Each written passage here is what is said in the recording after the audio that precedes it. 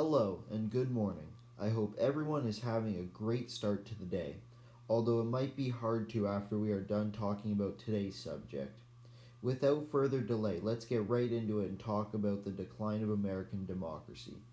The world has changed significantly since the time of our grandparents and great-grandparents. The issues that plagued their generations were very different from our own. Threats since the beginning of the United States' founding were always external. In the last 4 decades, a new danger has arisen, one that is now internal and far more dangerous to the country's institutions, with the rise of new extremist media bordering on fascist propaganda and abnormal, dangerous politicians coming to power. The United States has essentially had a chisel used on its delicate institutions. The U.S. is facing massive political challenges, ones that could destroy the country's system of government if not dealt with appropriately. We will have 3 different segments to discuss how the United States got to where it is politically, how Trump incited a deadly riot, and where do we go from here.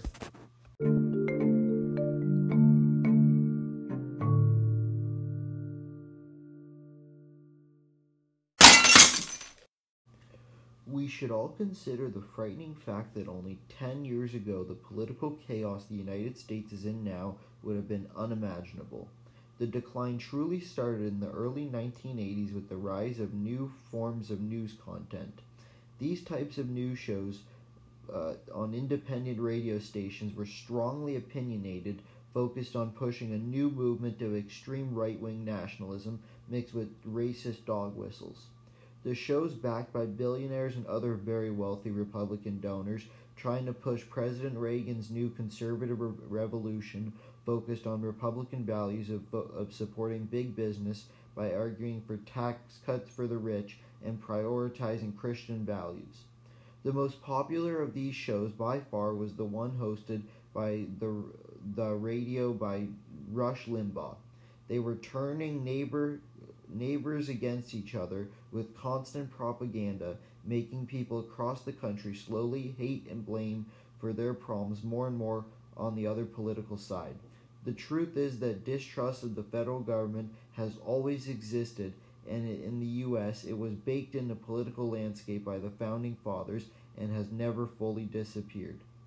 In the last 40 years, these once small and insignificant news channels have turned into massive ones widely watched. Rush Limbaugh was even given the Presidential Medal of Freedom by Donald Trump before he died of cancer. With more and more distrust comes political violence and civil unrest causing societal collapse, which is extremely dangerous considering the U.S. has more than 400 million guns owned by its civilian population.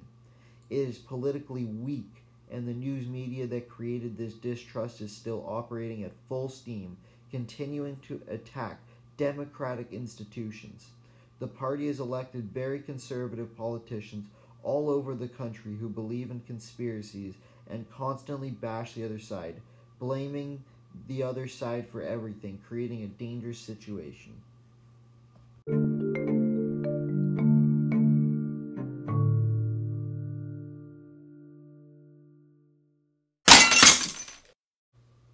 Who would have thought that in the year 2021 the Capitol building would be overrun for the first time in over 200 years, not by external armies but by an internal insurrection against U.S. democracy.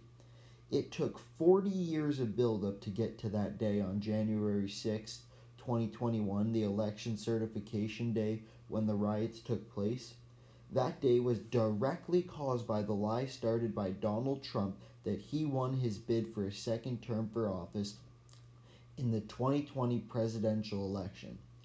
For the next 2.5 months after losing the presidential election to Joe Biden and the Republican Party losing the House and Senate, Trump falsely claimed daily that he had won the election. Because of his judicial failures to try and keep his power, he tried to convince his Vice President Mike Pence to overturn the election on January 6th when it was to be certified. Mike Pence refused Donald Trump's request. The day of January 6th, while Congress was certifying the election, Trump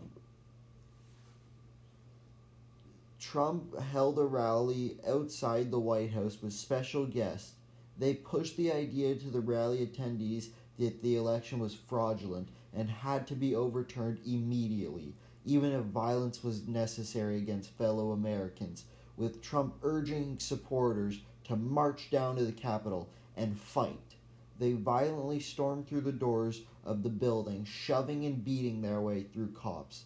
In total, 7 people, including police officers, died during and after the riot due to the impact of violence. There has been a large-scale FBI investigation starting to date, focusing on the people who stormed the Capitol. They have arrested and charged 725 insurrectionists that participated that day, with many facing prison time.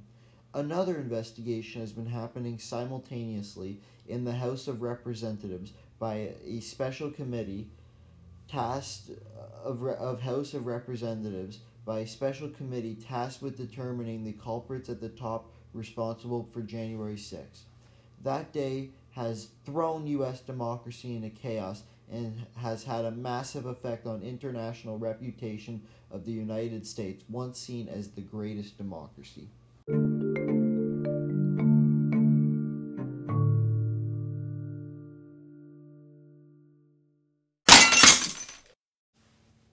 We know the kind of country that the extremist conservatives want the U.S. to be.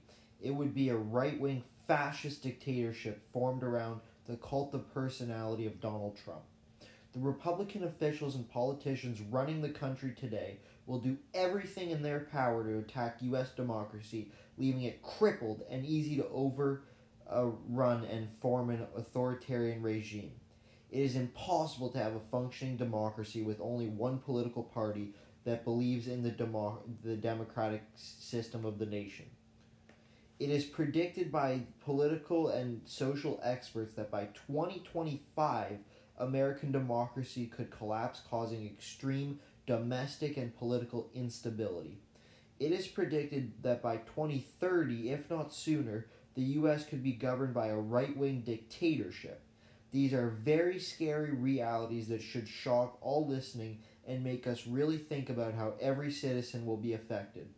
There are plenty of people fighting back this push towards tyranny owing to why the insurrection failed, and action is being taken at the state level with some state having electoral reforms, with others moving in the wrong direction. An example of groups of people fighting back is the organization Protect Democracy, who are trying to inform the public of how they can do their part and try to educate people with the facts and causes. Another group fighting back is left-wing progressives trying to stop the oppression of the right-wing movement. This includes their own type of media focused on progressive issues and people like the popular The Young Turks news network.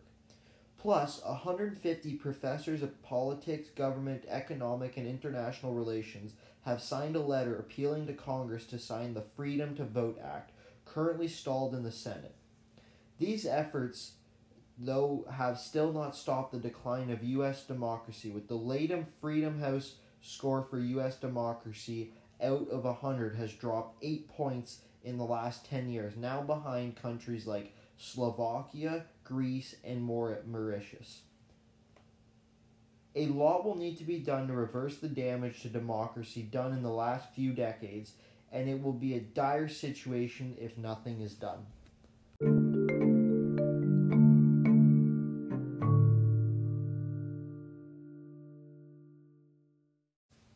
The United States has been an incredible giant of a nation, politically and culturally fascinating for almost 250 years now.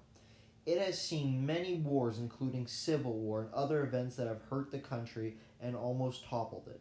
But never has it been under such extreme pressure politically, with both sides fighting for the heart of the nation. I believe it is a highly dangerous and unpredictable predicament the U.S. is in, and one that has few good endings for not just the U.S., but the wider world. I fear the United States is far beyond a change of course and will probably fall just like Rome did. I hope the U.S. can rebuild a stronger democracy with less polarization and more sense of community with other citizens, no matter beliefs or race. I recommend everyone to treat everyone with respect, even if they don't have the same opinion, because that's how you prevent violence. I also recommend that you continue to inform yourself with a trusted news source and one that's trustworthy and that will produce the facts. It is very important to get involved in local meetings with your congressman and to push for voting rights legislation and to force them to tell the truth. If everyone can work together and remember they are one nation based on liberty, the U.S. can one day be a strong powerhouse of a democracy again. Thank you everyone for listening to another episode of Patty's Amazing Podcast, and I hope you enjoyed it. Bye.